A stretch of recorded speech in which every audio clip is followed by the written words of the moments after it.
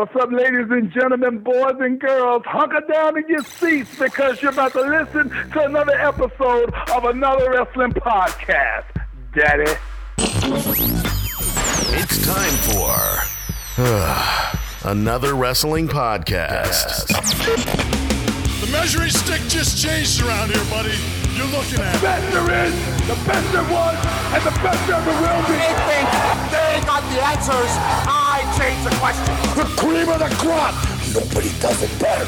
These are the best in the world, brother. These are the best at what they do. When we talk about the legends of the sport, there's only two in my book. Another wrestling podcast.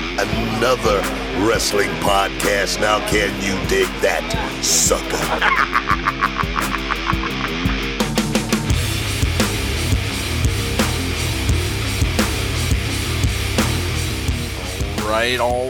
All right. Welcome to another wrestling podcast. I'm Steve Credo. And I'm Jonathan the Brain Benjamin. And welcome to episode 82. Who will survive, Jonathan? It's going to have a little bit of a Survivor Series special. Big show this weekend. It's the Survivor Series, Jonathan. It's one of the biggest shows of the year. Are you ready? I was born ready. You know, it's going to be an interesting weekend. Survivor Series, a lot to talk about today, Jonathan. But if you're tuning in, everybody, we have another special guest joining us today on the show. Who is, Jonathan? Will you do the honors? Yeah, absolutely. This guy was a mainstay in WWE. He is currently on Impact Wrestling. He is the one, the only, Mr. Elijah Burke will be joining us in the studio today. The Pope. The Pope. That's right, guys. Well, stay tuned for that. We got a lot to talk about. Everybody checking out the show, head on over to anotherwrestlingpodcast.com. You'll find our social media links, our iTunes, Stitcher, Player FM, everything you could possibly want to know about Another Wrestling Podcast is all in one place at anotherwrestlingpodcast.com. So check that out. Yeah, and you know what, Steve? You mentioned it, it's Survivor Series. It's that time of the year. You know, it's starting to get a little bit colder outside. Thanksgiving is right around the corner. And to me, that is time for the Survivor Series. It was always an amazing pay-per-view as a child. As I've gotten a little bit older, I think the trains ran off the tracks. They're kind of changed things up. But rumor has it that there will be a traditional 5-on-5 Survivor Series matchup at this year's pay-per-view. So I'm excited for the possibilities about that. But I think that, you know, I would be doing the fans of this show a disservice if we didn't get into a little bit of Survivor Series history. What do you think, Steve? That's right, Jonathan. Before we can get to the present, we have to talk about the past. So, Jonathan, a little bit of Survivor Series history, like you said. So, give me some history. Well, I don't know if you're aware of this, but it is the 29th annual Survivor Series this year. It started all the way back November 26th, 1987, in the most illustrious wrestling city in the world, Richfield, Ohio, Steve. I don't know if you were aware. Not only did they go there once, but 3 times, 87, 88, and 1992. Sounds like somebody's from the area. Maybe. Yeah, and it was, as we talked about, originally billed as a Thanksgiving tradition, but they kind of got away from it. It stayed in, November, but it wasn't on Thanksgiving. So it was a great Thanksgiving tradition, like we mentioned. Steve, do you have any history that you want to talk about?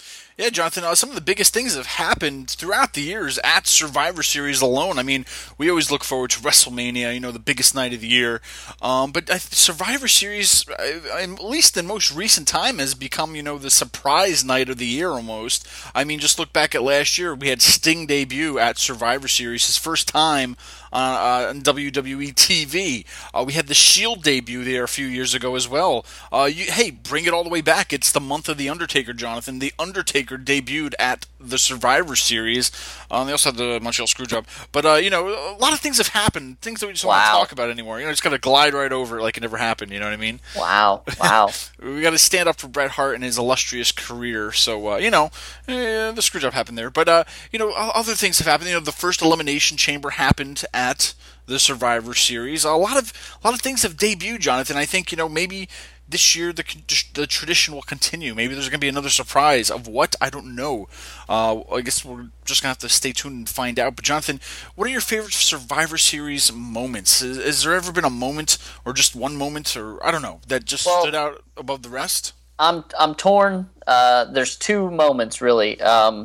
The Shield, when they debuted in 2012, was a pretty cool moment just because, like we've said, they've kind of got away from some of that stuff. And to see the three of them come out and kind of light the wrestling world on fire for a while was really cool. My other moment would be when I made my Survivor Series debut in 2005 at Detroit, Michigan at the Joe Louis Arena.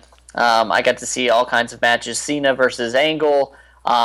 It was an amazing show, and it ended with Team Raw versus Team SmackDown. Randy Orton was the winner, and then we saw Undertaker come back at that pay-per-view.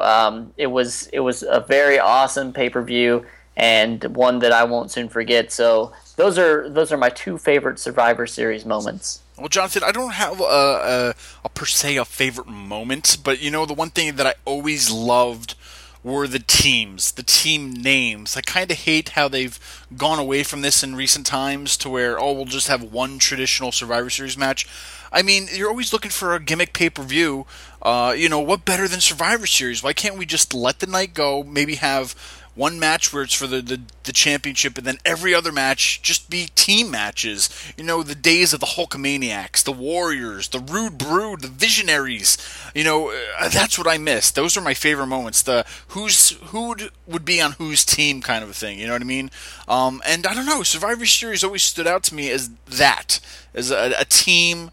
A team show, a team pay-per-view, you know what I mean? So I kind of hate how they've strayed away from that, and I don't know, maybe you guys out there miss it too. Let us know, tweet us, Facebook us, tell us what your thoughts are on your favorite moments of the Survivor Series. But Jonathan, what do you think about that? I mean, I missed it. I missed those days of yesteryear when they, everybody had a team, and that's what made Survivor Series awesome to me. I don't know. Well, either you are reading my mind or you were reading our rundown. But either way, I think it's time for us to kind of come up with our own dream 5-on-5 Survivor Series matchups. Now, there are some rules, obviously, to this. Steve, I want you to pick your two teams. So 10 people that are going to go against each other. You also have to have team names, and you're going to have to tell me who is going to win. And if they're like a sole survivor or if the whole team won or whatever. So if you're not ready, I've been doing my homework and thinking I can go and we can catch back up with you. But if you're ready, I'd love to hear your dream 5-on-5 Survivor Series matchup. All right. Well, off the top of my head, all right, dream team number one. One of my favorites, the team captain, if you will, would be Cactus Jack.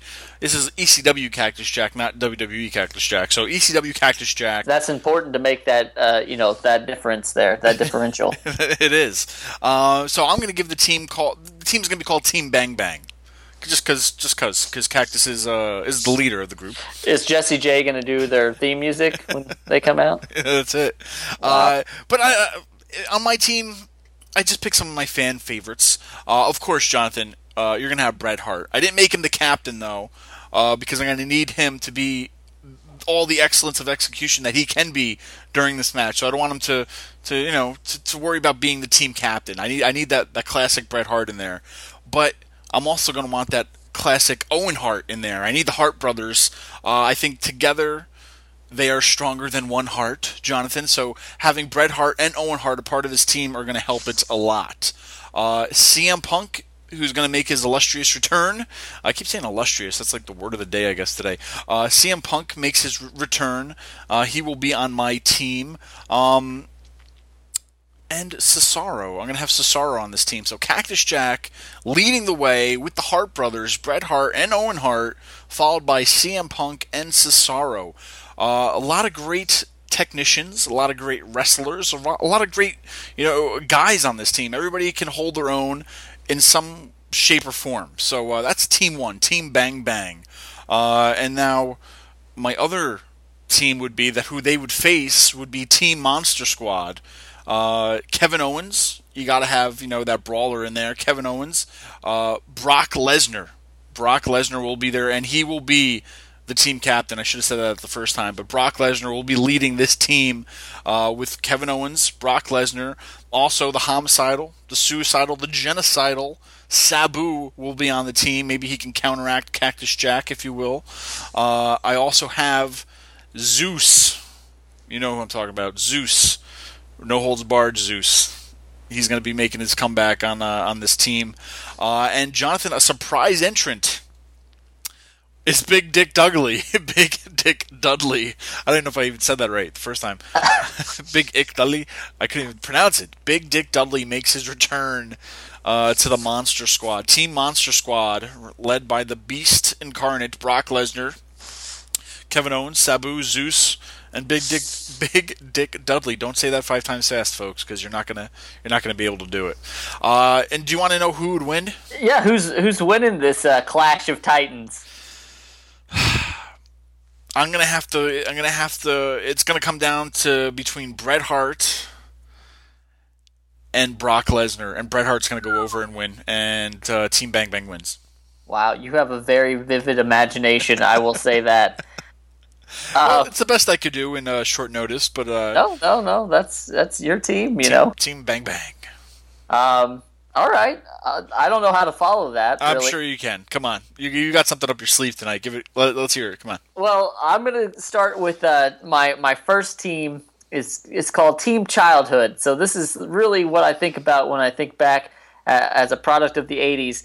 Team Childhood consists of the Immortal Hulk Hogan, the Macho Man Randy Savage, the Ultimate Warrior Jake the Snake Roberts, and the Nature Boy Ric Flair. I know what you're thinking.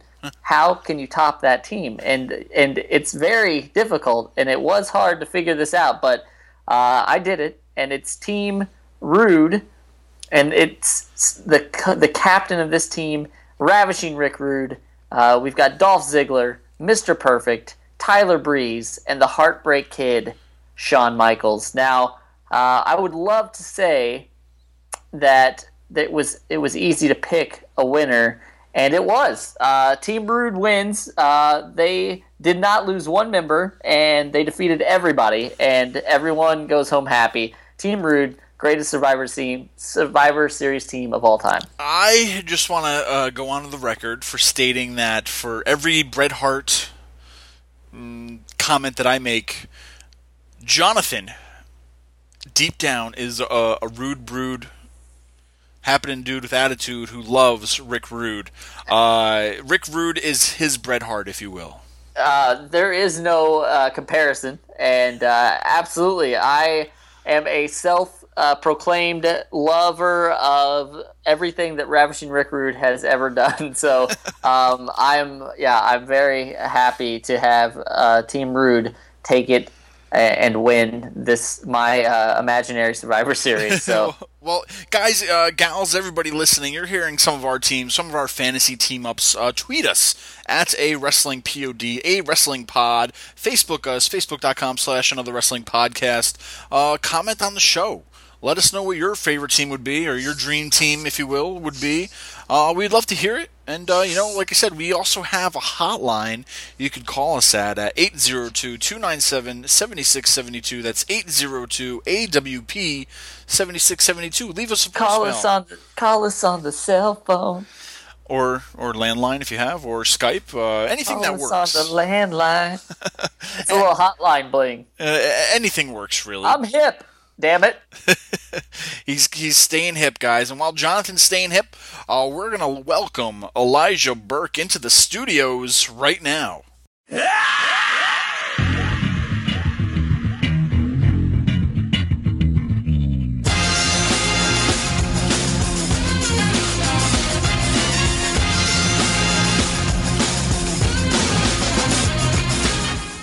right, today's show is one for the record books. Joining us today is the King of Charisma. He is a global icon, and people hang on to his every word. You may have seen him cause quite a buzz in 2015. Ladies and gentlemen, please help us welcome the Pope, Elijah Burke. Mr. Burke, thanks so much for joining us today. How's it going tonight? Man, I got to tell you, if it wasn't going any type of way that Pope himself expects it to go, then it's definitely going good now after that grand introduction. I kind of like that, Daddy. What did you use? I got to remember that term. Pope may drop that on Impact. The King of Charisma. King of Charisma. Yeah, like that. Absolutely. Not a captain, but a king. I dig that. Yeah, absolutely. Now, there's no denying that 2015 was the year of the Pope. It's great to see you back in Impact Wrestling. Your voice is now being heard as you commentate matches each week. Do you think that this is the right fit for you right now, doing commentary? Absolutely. Obviously, we all have our own opinion of what Pope should be doing, but when you talk about a fit, it's a natural spot for Pope to be in. When you talk about commentating, it's not something that everybody can do and do so entertainingly, and hopefully everyone has been up to this point entertained and will be continue to be entertained by Pope doing so. I know a lot email me, hit me up, make comments on social media how they want to see me back in the ring, but everything has a time and a place, and right now the time and the place is for Pope to be doing exactly what he's doing. I'm digging it. Now, obviously, there's been a lot of commentators in the world of professional wrestling.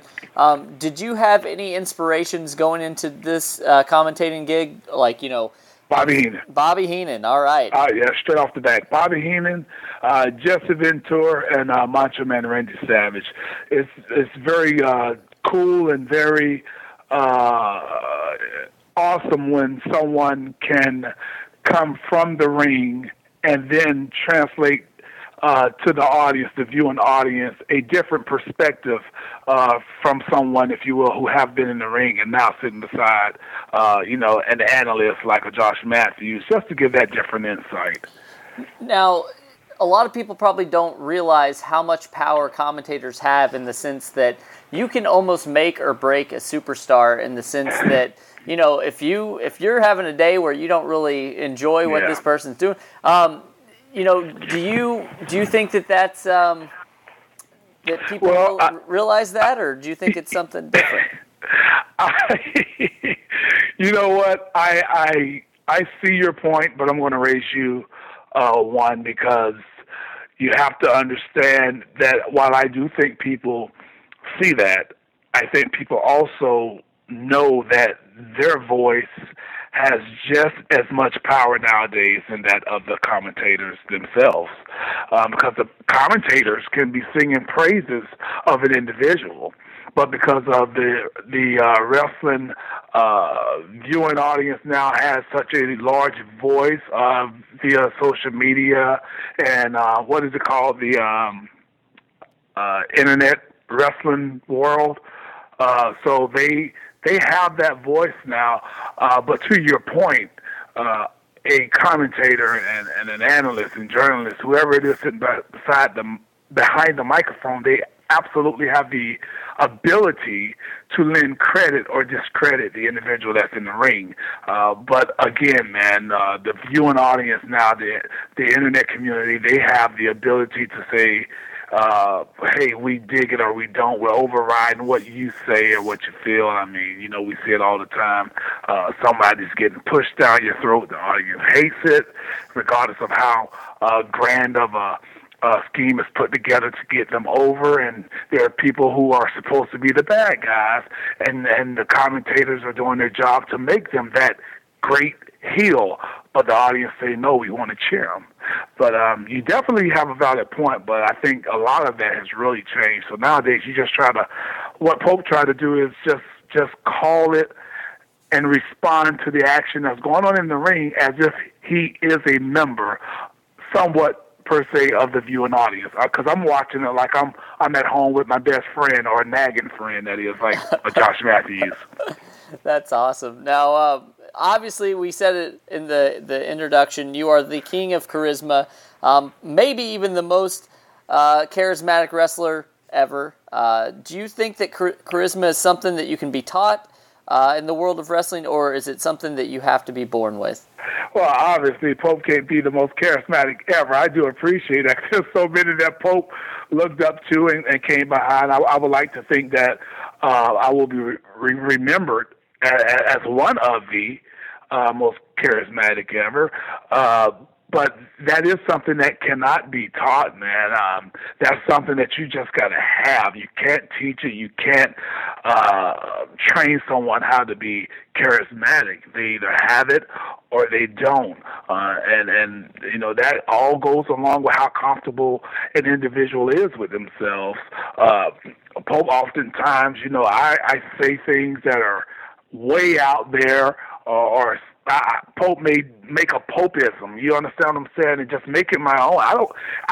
It don't have to be a word, but if Pope says that word and it comes across in the manner that it does, it's because it's meant to, and you'll kind of get where he's going with that. Oh, absolutely. So you know, so I kind of roll with it, and that's part of being charismatic. You just kind of go with the flow and let you be you. So whatever happens, and you convey it to whatever the situation is at the time. Now, you mentioned that a lot of people are trying to tell you what you should be doing, shouldn't be doing. You're close to the ring now on a weekly basis. I'm sure you have the itch to get back into the ring at some point. With that being said, you know, a lot of people probably know it, maybe some don't. You used to be a boxer. You're born to be a prize fighter. So would it have to be you being put in the championship picture to get you back into the ring? You know, I've said it over and over, time and time again. I mean, something drastic would have to happen that would really POP, that pops Pope, if you will. And by pop, Pope means piss off Pope, to get me back in there. But outside of that, you know, it would have to be championship. It has to be some gold, because it makes no sense at this given time, being in the position that I am, to step back in unless it's meaningful. And you know, just don't want to get back in there just for the sake of getting back in there. I mean, Pope is still wrestling to this day, but to get back inside the six-sided ring on a regular basis, for whatever reason, it has to, you know, just be validated. And just to hop in there for the sake of hopping in there and having a match is not, you know, Pope would just rather sit behind the desk and play his part, and that part is to get over the talent. I have no problem getting over the talent and adding to the program in the manner in which I have. Well, let's say that I mean, it's well known that you've taken on some of the greatest legends in the world of wrestling. Who is out there today, maybe, that you haven't got the chance to fight, that may be a somewhat of a dream opponent for you?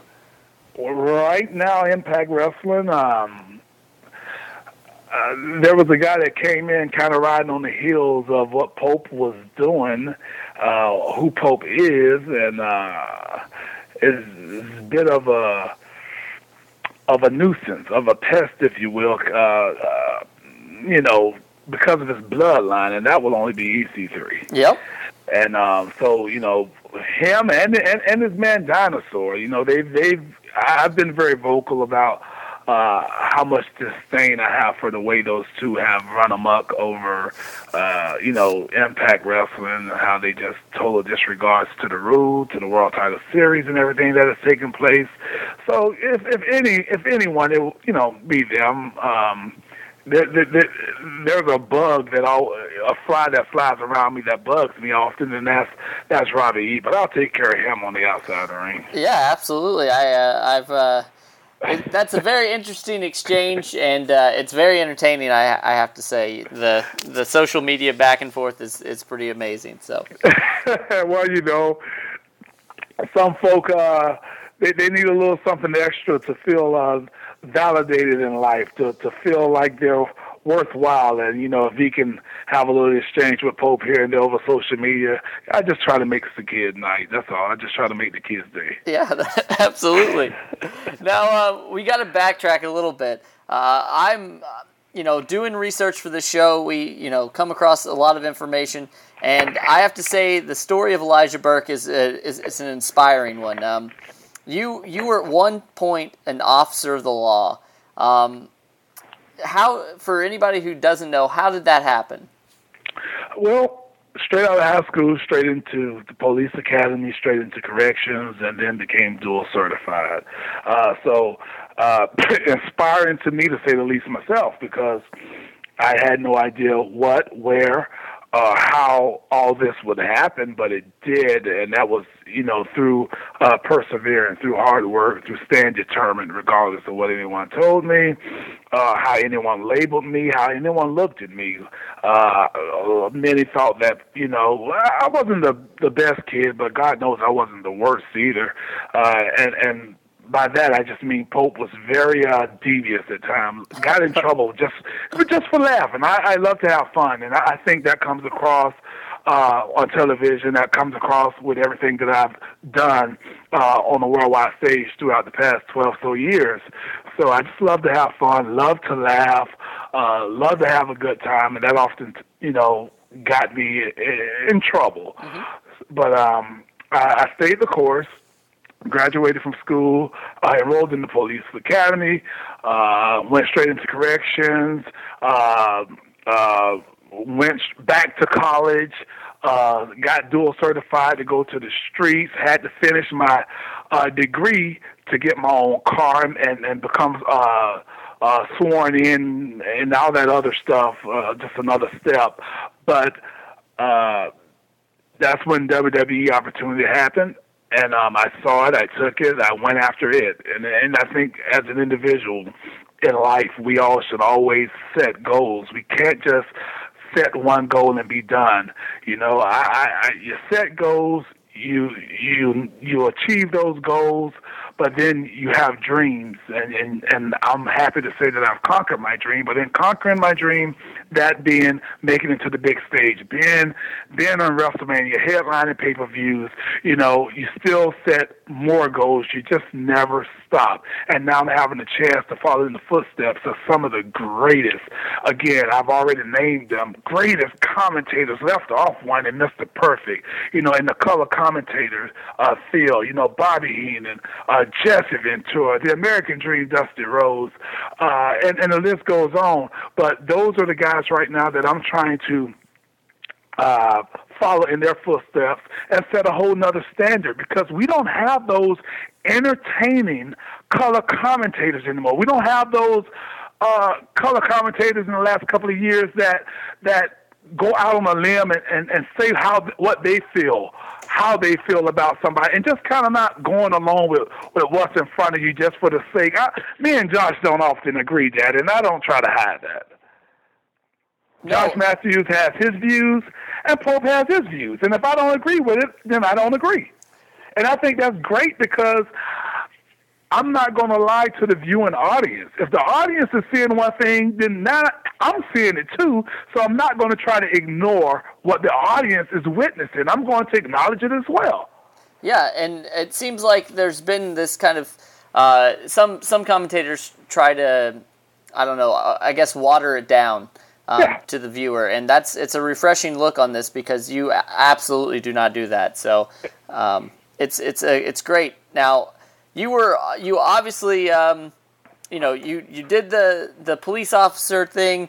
You did the boxing for I'm gonna touch on that for a second, because you did mention that, and did the boxing too, and I started that while I was with the police department. So there was some tough man going on. I was getting ready for our annual event called Guns and Hoses, that's where the firemen fight the police officers in a charity event, and we'll talk about charity later, but the firemen and policemen, it's called Guns and Hoses, and a huge event all around the world, and obviously in local territories and whatnot. And that was something that drew my interest, and it drew my interest not because I wanted to be a boxer, but because I wanted to entertain.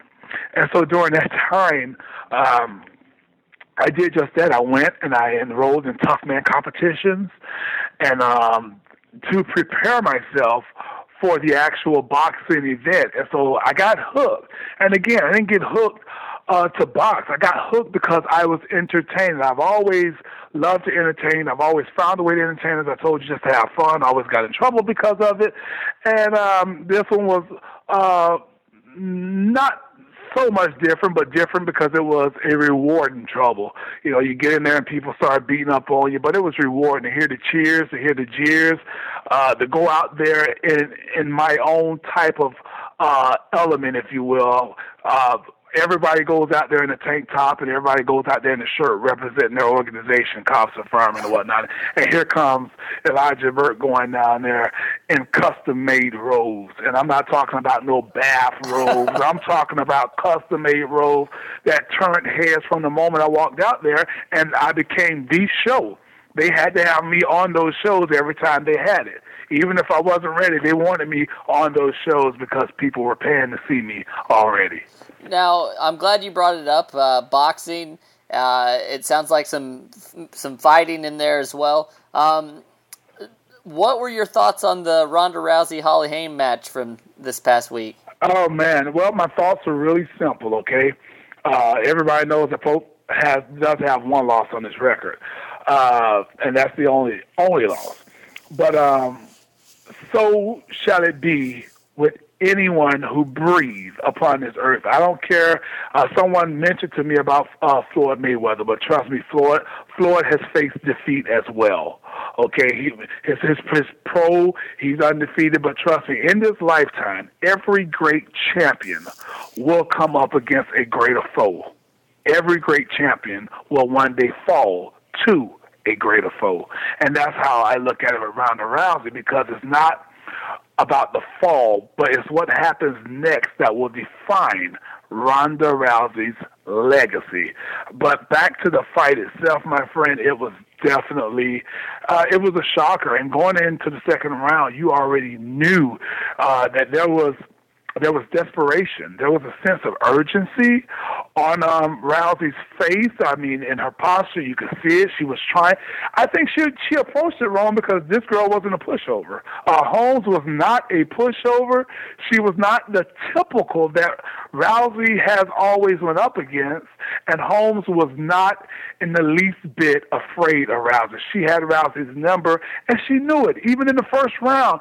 And when you talk about the hands, Daddy, Ronda was completely off her game. Look at how many times, I think she was more so worried about the kicks of Holmes that she wasn't even protecting her face the way she should have. Yeah. Every time Holmes threw, she connected almost. I mean, how many times? And that just goes to the point of the fact, and trust me, I've been there, that when that first punch connects, you know, there were times that I would go into the corner in a tough man competition, and I would let these guys hammer away on me. I would cover up, just protect my face, and I would let them overexert themselves, just punching in the corner till the referee pulled them off of me.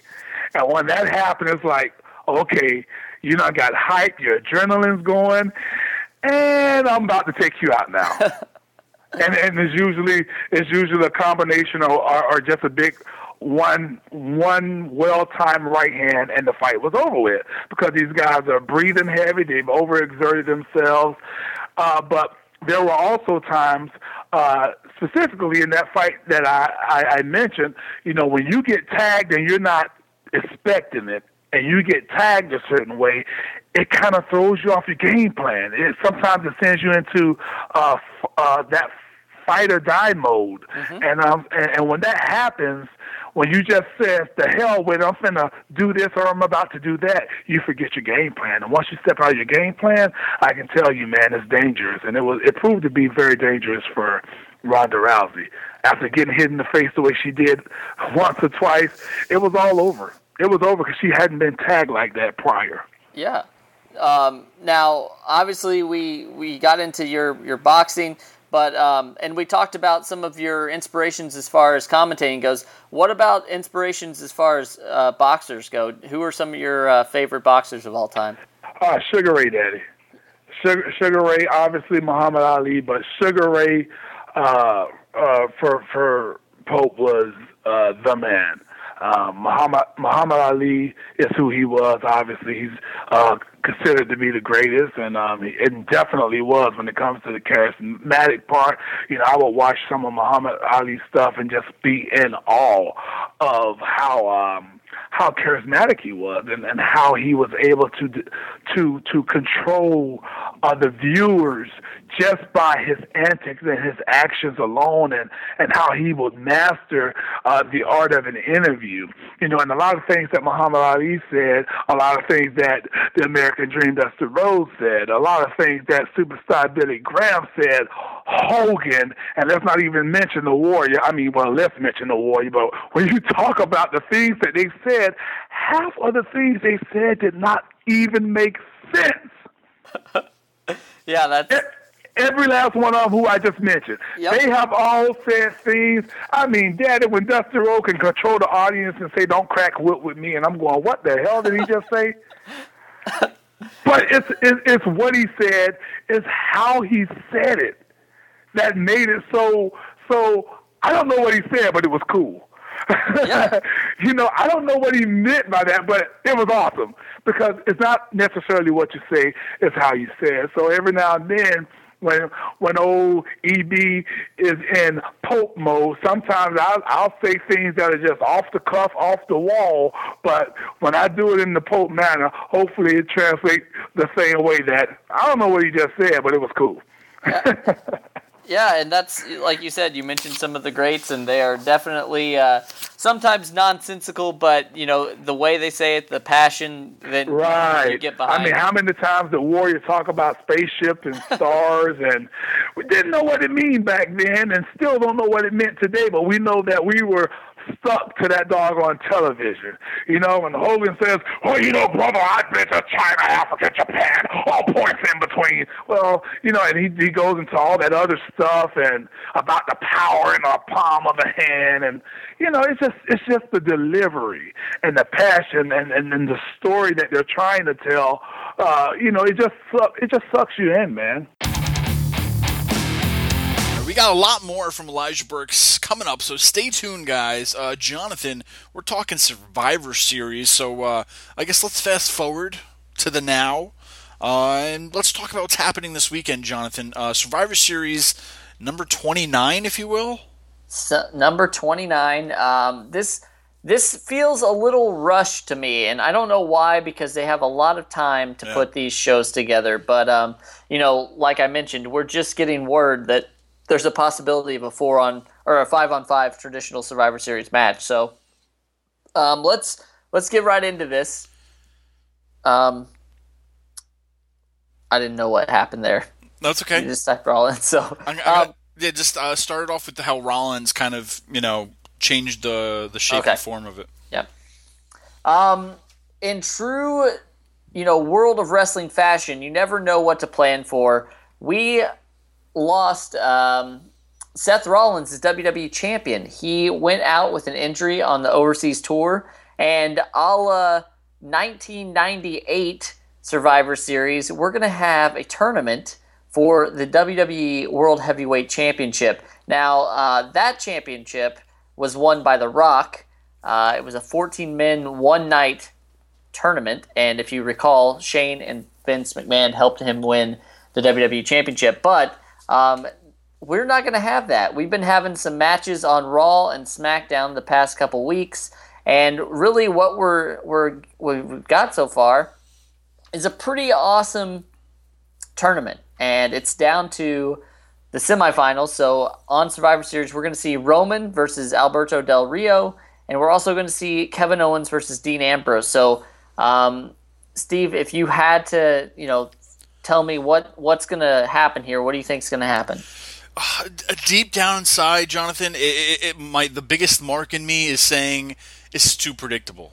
It's too obvious Roman Reigns. You know what I mean? Granted, it's hard to look at it from an outsider's point of view because, I mean, before this happened with Rollins, it was going to be Rollins versus Roman Reigns for the championship. And, you know, as some people said, that, you know, changing of the guard was going to possibly take place with Roman Reigns winning. And now we had this big tournament, and now it's kind of, you know, Roman Reigns is in the Final Four. And I don't know, man. Something is telling me that it's too predictable for Roman to win. I honestly think the surprise of the night, as we stated earlier, that, you know, all the different surprises is that I think, you know, Roman will not win. And, okay. And I think it's going to be on from the help of somebody else. I think, you know, another long shot is that maybe Ambrose turns heel, gets help from Triple H, wins the title from Roman. That's just, you know, that's just me thinking about the possibilities because I just think it's too obvious that it would be Roman. I mean, maybe I'm wrong, and maybe just it is going to be Roman, but I don't know. Something deep down inside me thinks that something is just going to happen to change that predictability.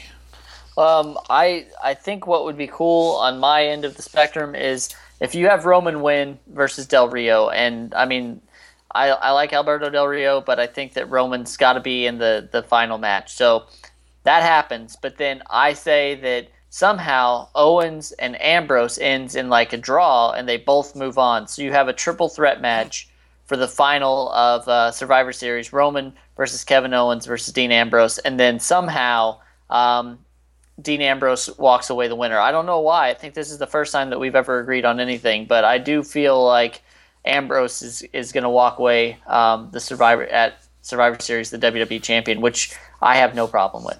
And I'll tell you one thing, if Ambrose walks away as WWE champion, I do not think it's going to be a long-lived championship. I think it's going to be something short, placeholder, if you will. I just don't see the powers that be keeping Ambrose the face of the WWE for very long. So if he does win, I think it's going to be very short-lived.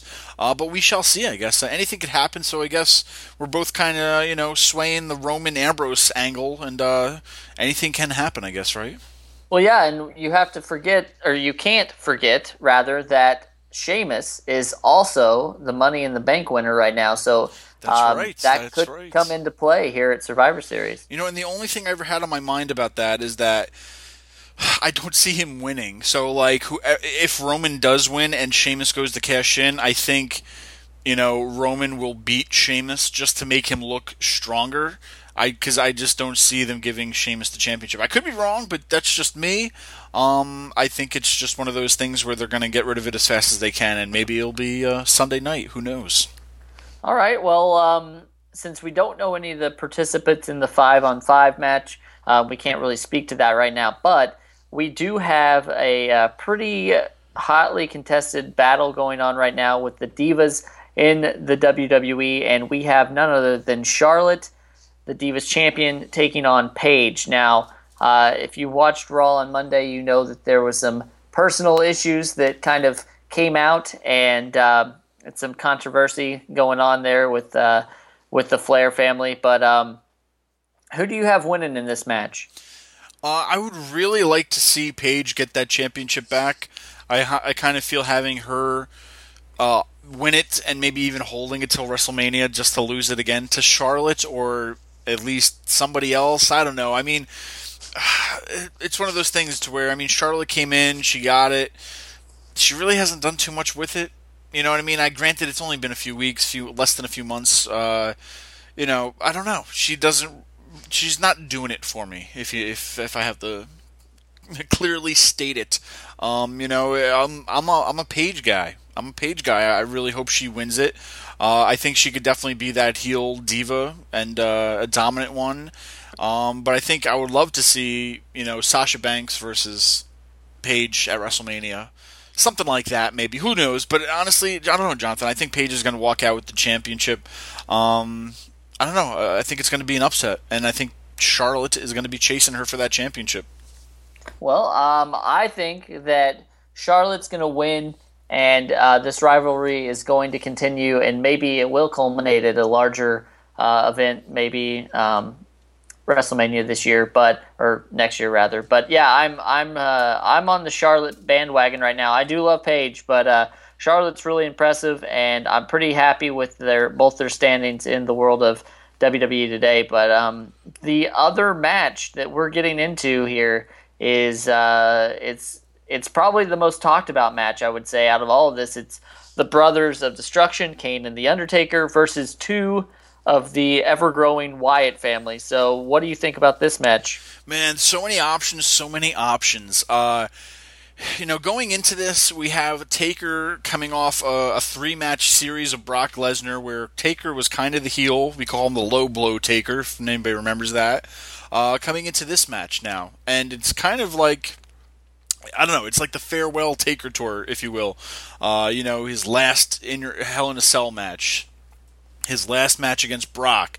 Now they're teaming up brother and brother again, just like as like one last ride kind of a thing.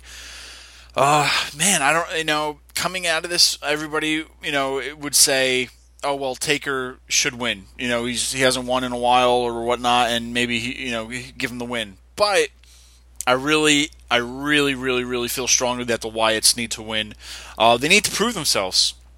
Whether, Kane gets pinned, or whatever, but I feel like the Wyatts need to win.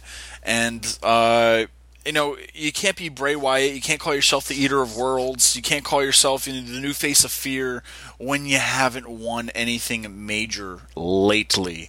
If you look at his track record, man, he's been putting over everybody and not really reaping any of the benefits, and I think this match really has to be the beginning of the passing of the torch towards the Phenom side. Like Bray, they need this. I think they need it for their team, not just himself. And if Kane gets pinned, it's not as bad on Taker. But I don't know. The Brothers of Destruction don't need a win, and the Wyatts really need to come out strong. I'm still not 100%. That Kane isn't going to somehow screw over The Undertaker to kind of set up his final WrestleMania. Send him off with, Undertaker versus Kane losing, and Undertaker riding off into the sunset. But, we definitely could see a new member of the Wyatt family, whether it be the elusive Sister Abigail that we've never seen, or another member. But it could just be Wyatts versus the Brothers of Destruction. I would also like to see the Wyatts walk away with a win on this, just because they need something going into this. I really enjoy the Wyatts. I know there's a lot of people out there that have mixed feelings on the Wyatts, but for me, they're very entertaining. Bray Wyatt can talk. He's one of a handful these days that know how to talk and know how to talk well. And I would like to see nothing but good things continue for Bray Wyatt. But I'm afraid if something doesn't happen soon with Bray Wyatt, he's going to be kind of stuck in limbo. All right. Well, yeah, that's the thing, man. As much as The Undertaker has lost recently, another loss I don't think is even going to tarnish him. And that's why I'm saying, if Kane gets pinned, it's not really a loss for Taker, or something happens to that effect. So, I don't know. I think, the Wyatt family need to really come out strong on this, and they really need to prove themselves, or else there's really nothing left for them. They're not that really that much of a dominant force if they're all talk, if you will. But hopefully they get the upper end of the stick on this one. So, all right. Well, it is almost time to talk to Elijah Burke again, but I figured it's time for Survivor Series. Let's do some quiz questions here. I want to test your Survivor Series knowledge. I like to do this. I get you sometimes, but I'm going to start with an easy one. All right. At the 1990 Survivor Series, the WWE debuted one of its most amazing superstars to date, the Gobbledygooker. Say that 5 times fast. Yeah, who was in the turkey suit? Now, I'm not gonna screw you over. It's not a Montreal Screwjob situation. I'm gonna give you 4 choices: Barry Darsow, Bruce Pritchard, Hector Guerrero, or Tom Brandi.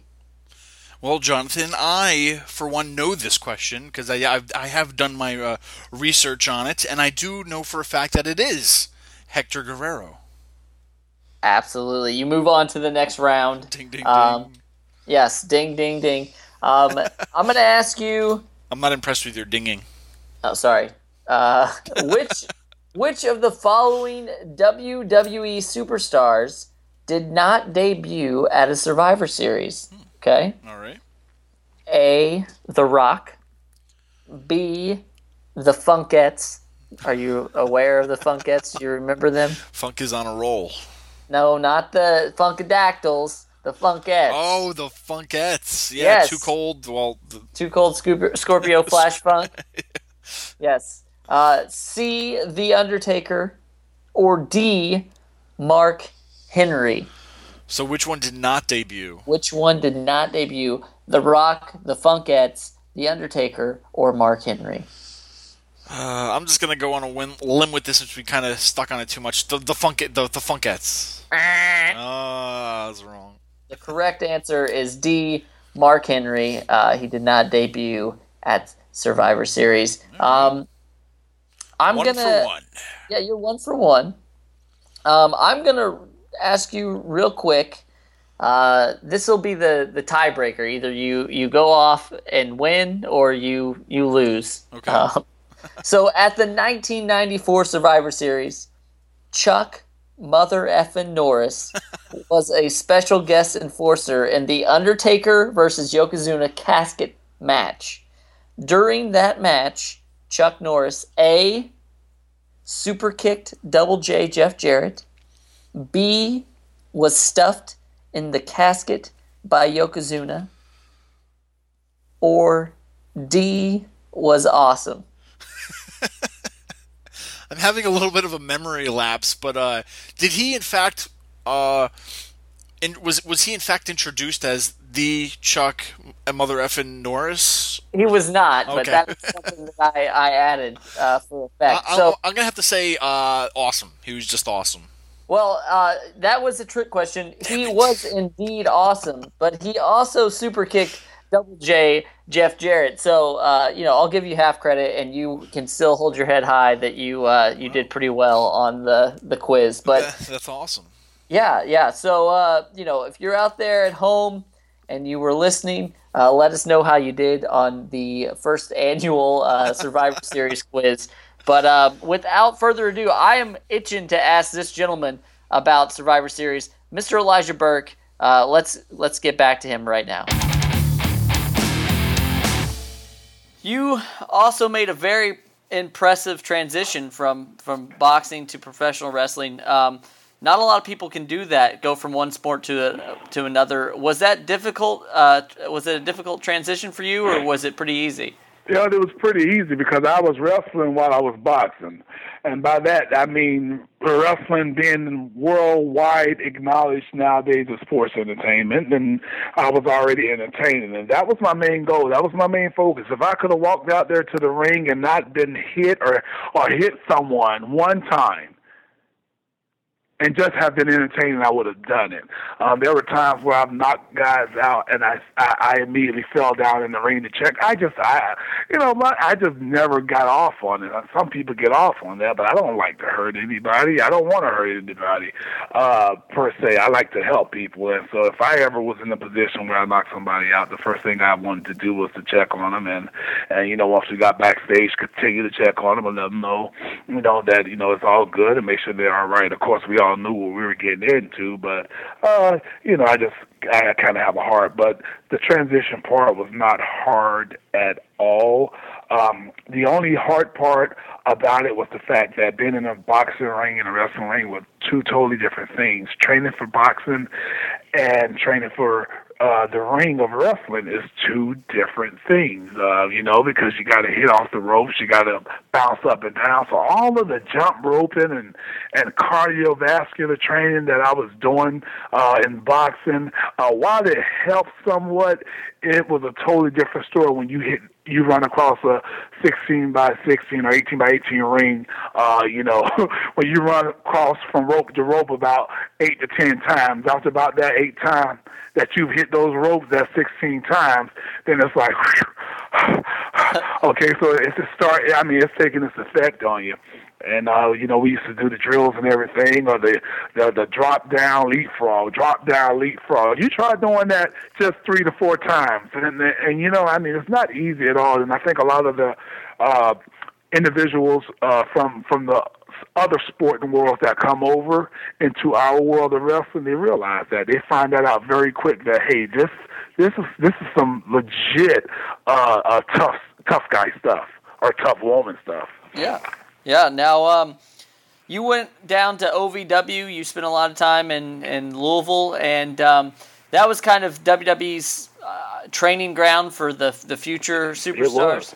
Yeah. And now they have NXT that area there. A lot of people say that wrestling's suffering because it doesn't have the territory system, but you're a product of OVW, and a lot of people are coming out of NXT now. Do you think that that's necessary to have the territory system, or can places still exist? Believe it or not, the territory system is still in existence.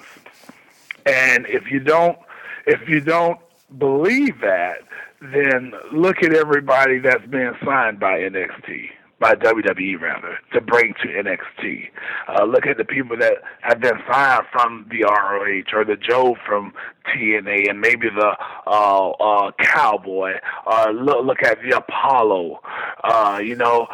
Look at Xavier Woods. Look at all these guys that are coming from different indie or other promotions, which that pretty much says that there's a territory system in place, but it's not in the glory days per se of the territory system, because they're not all known like on a bigger stage like it was back when it was the USWA and the AWA and the World Class and so forth.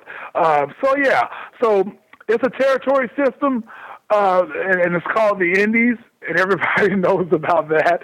And the big guys, not just WWE but TNA as well, and not just TNA but ROH as well. They pick from those systems, from those different indie groups. Those guys, they see, they monitor, and the young guys get a chance from that. So not everybody is just not many of them actually are being born and bred in NXT. They're being repackaged and retrained the WWE way in the NXT. All right. Now, we mentioned this a little bit, but Elijah Burke is not a one-trick pony by any means. You've done some acting in recent years, quite a bit of acting in recent years.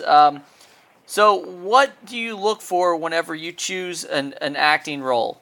Oh, good grief. I thought you were about to talk about that Django Unchained fiasco. No.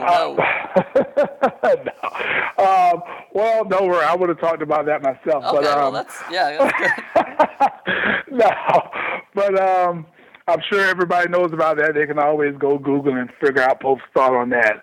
But I look for opportunities. I look for great opportunities where Elijah Burke can get on the screen. I don't want to just go in and be in the background, but if a position comes up like with Tyler Perry, I had the opportunity to be on his show, The Have-Nots. I generally want speaking roles, and even though on that sitcom, they say, hey, look, we're going to feature you, because we want the old girl to hit on you or whatnot. But unfortunately, we have to remove the speaking role because we just want them to gawk over you. But you're going to be seen multiple times, and that's the whole point. The whole point is to be seen, to almost cross promote and let other people see you and kind of sell yourself and hopefully get another opportunity. I had a good part on USA's Necessary Roughness, where I played the bodyguard role as well. I went into the Batman Dark Knight when I did that, and we had a good deal set up, and they actually, stayed with me, stayed on me, like, hey, we really want you to come to this. We really want you to come. We want you to be a part of it. And they had me on the front line. They positioned me well. They knew who I was. And then they put me the front line of the fight scene because they loved my look and they wanted me to be a part of it, and then the darn bastards didn't even use none of the footage. That shows me. So I was pretty hot about that. Yeah. Django was a great opportunity, Django Unchained. I have not seen that movie to this day. I won't go into detail, but I had to return to work, and that's just the bottom line. TNA was my bread and butter. They needed me back. I had to leave the set. I left the set to return to work, and because that was a day that I was featured, needed to be featured facially all through, then they had to use my replacement, and so I lost that. And some people went, "Well, what about the stuff that you already shot with them?" Because I was on set for almost 2-3 months with Django Unchained. Sitting beside Quentin Tarantino, smack the guy on his big butt. We had so much fun, and with Sammy Jackson and speaking with Kerry Washington. It was a humbling experience. It was very cool. I never thought I would be on a Quentin Tarantino set, let alone be in his movie. And yet, in the end, I didn't end up being in the movie. So I never saw the movie because it was a great opportunity, and I always questioned myself to a certain extent, but not fully, because again, If a company's being loyal to you, then it's your responsibility to be loyal to them. And again, TNA was being very loyal to me during that time. So I felt it not robbery to say, okay, I'll be back, and hopefully I'll take the chance to see what happens. But as soon as I got to Orlando, Florida for Impact, as soon as I got there, the next day, I'm sorry, we are filming today, and we have to use your replacement. We're so sorry.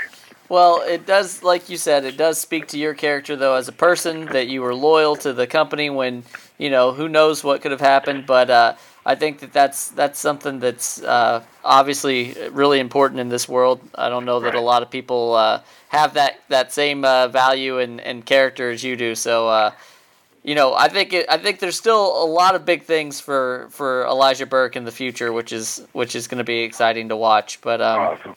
Today we actually I know you're a busy man. We only got a few more questions for you. Today we're talking Survivor Series on the show. Do you have any personal favorite Survivor Series moments or thoughts about the pay-per-view that you could talk to us about? Well, when you talk about Survivor Series, man, what? You got to go all the way back to the 80s, man. You got to go back to those 5-man teams, which is something that is very much missed. It's very much missed. I got to say that, because Survivor Series was innovative. It was something different, something unique, and in the later years, it ended up becoming somewhat of just another pay-per-view. When you have something that stood out as great and as well as Survivor Series did, just on the 5-man or 4-man team concept itself, when you had the whole Hogan and Paul Orndorff against Andre the Giant's team, and it goes on the Macho Man and Hogan being co-captains against, I think they were the Dream Team, Akeem and Big Boss Man.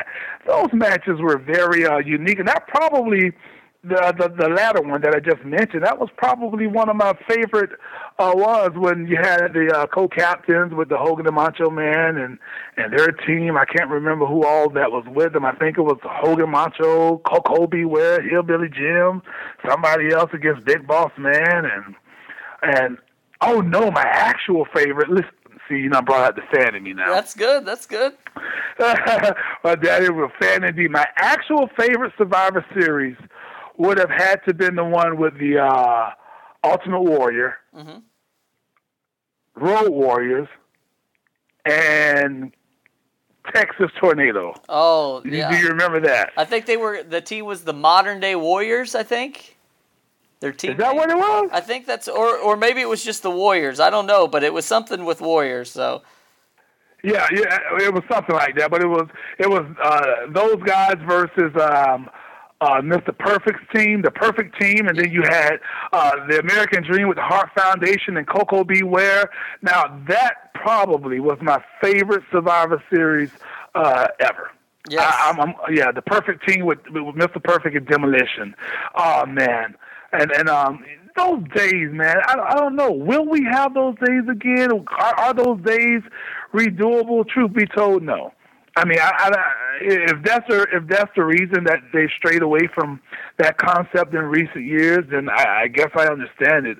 But we would never the likes of having teams like that. With I don't need to quote anymore. Just think about that. You know, the Road Warriors with Kerry, Von Erich, and the Ultimate Warrior? Well, I mean, never. You know, and what about the time when we had Hogan with Demolition and Jake the Snake? That's another. I would love to see those two teams face off. I think a lot of times in those dynamic setups of the teams, something that's always missing is you know, favorites versus favorites, because we always wonder. Yeah, we always wonder that, like, who's going to be what, and you know, sometimes we know we got to have the good guy versus his bad guy. That's the general concept. That's the way it is. I understand that, but sometimes I would like to see maybe do Survivor Series in a tournament bracket style, where, you know, this team lose, that team lose, and then the other teams go on to face the remaining team, or four teams go on to face to get the two teams. I don't know, or maybe just do it all in one night. But it'd be kind of cool to have the Ultimate Survivors as a team that'll put babyface teams against babyface teams. Okay, but I'm done on that rant. Well, I appreciate that. You know, you just mentioned good guys, bad guys. Elijah Burke, whether people want to acknowledge it or not, you are a good guy. You are doing some amazing work through your charity. It's TLC. Can you just talk to us about your charity?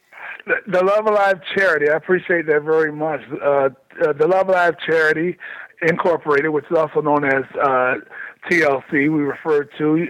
A lot of people can find out about that from the ElijahExpress.com. Our official Love Alive charity org is still under construction, but we are a 501c3 nonprofit organization, and our mission is to basically seek to help improve the lives of the unfortunate, those that are in a lesser situation per se than others, you know, disadvantaged communities and low-income and impoverished families and neighborhoods. Basically, what I've done for the past 3 years, not just myself, I have to credit each individual that has donated over the course of the years. I always had something. I understand people do what they have to do, but when it comes to organizations, I've seen many nonprofit organizations. I've seen many charities feed the homeless, feed the sheltered, displaced families. I've witnessed it because I was an officer. I've seen, and sometimes the food. I would go. And maybe if you ever seen something like this on TV, or maybe on Orange is the New Black, pretty cool show. But if you've seen the food that is served to these people, these folk, I understand you got to eat what you got to eat. You can't be choosy. I get that. You know why? Because I was a kid, and you know what else? There was times that I was hungry too, and I had to eat what was put before me. But being that I'm in a position to somehow, some way, try to make a difference, sometimes I've seen food that are given to these people that are worse than jail food. I've been in the shelters. I've been in the homeless shelter. I have seen the food. I've been to the women's shelters. I have seen what they are serving these battered women and their kids. And sometimes it's nothing left to be desired, or nothing desirable. And so I decided that if I ever had the chance to make a difference, I would. And thanks to the little platform that the Lord has given me, I decided to do just that. And I, along with those who have supported me, we don't feed people out of the back of a soup truck. We don't feed them cold cuts and sandwiches, that peanut butter and jelly sandwiches. I go to the heart, downtown Jacksonville, Florida. We round up and get the word out to all the homeless. Myself, I, and my foot team, which is a helper. I drive all over to all of the shelters. I drive to all of the areas that I know the homeless are outside sleeping, gathered together, congregated around a barrel fire, and I let them know, and I give them a flyer tomorrow or in a couple of days, make your way downtown, because usually all of it's downtown areas are walking distance, and these folks, even if it's far away, they're starving, and to know that they're like, hey, I'm going to be there because this is something different. And what's so different about it? I'm feeding them out of Burger King. Well, you can comment there. No, yes, I'm feeding them out of Burger King. I get with Burger King. They allow me to use their property. Hundreds of homeless people are lined up around Burger King. And we not if anybody decide to come out there and hop in line for a free Whopper or a free chicken sandwich and stand an hour or so with some people that aren't hygienic, hygiene that isn't up to par, and that got their house on their back, then so be it. But that haven't been the case. Everybody that stood down in line for over an hour, 2 hours, people line up at 11 o'clock. I don't start the event till 1 o'clock. Homeless people pushing their buggies, riding their bicycles, coming out the shelters, and they will stand in line for a hot burger, a hot chicken sandwich, a hot rib sandwich. We provide clothing. We provide, if we have clothes, donated clothes, shoes. We provide hygiene package for the females that are living on the street. Beer supplies, soap, toothbrush, toothpaste. We supply it all, and most importantly, we show them something that they may have not received in quite some time, and that's just a helping hand and some true love.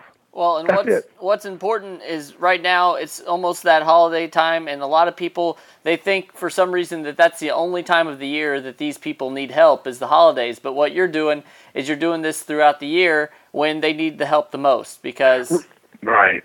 And right now we focus annually on the new year. So we focus annually in January. That's the annual focus.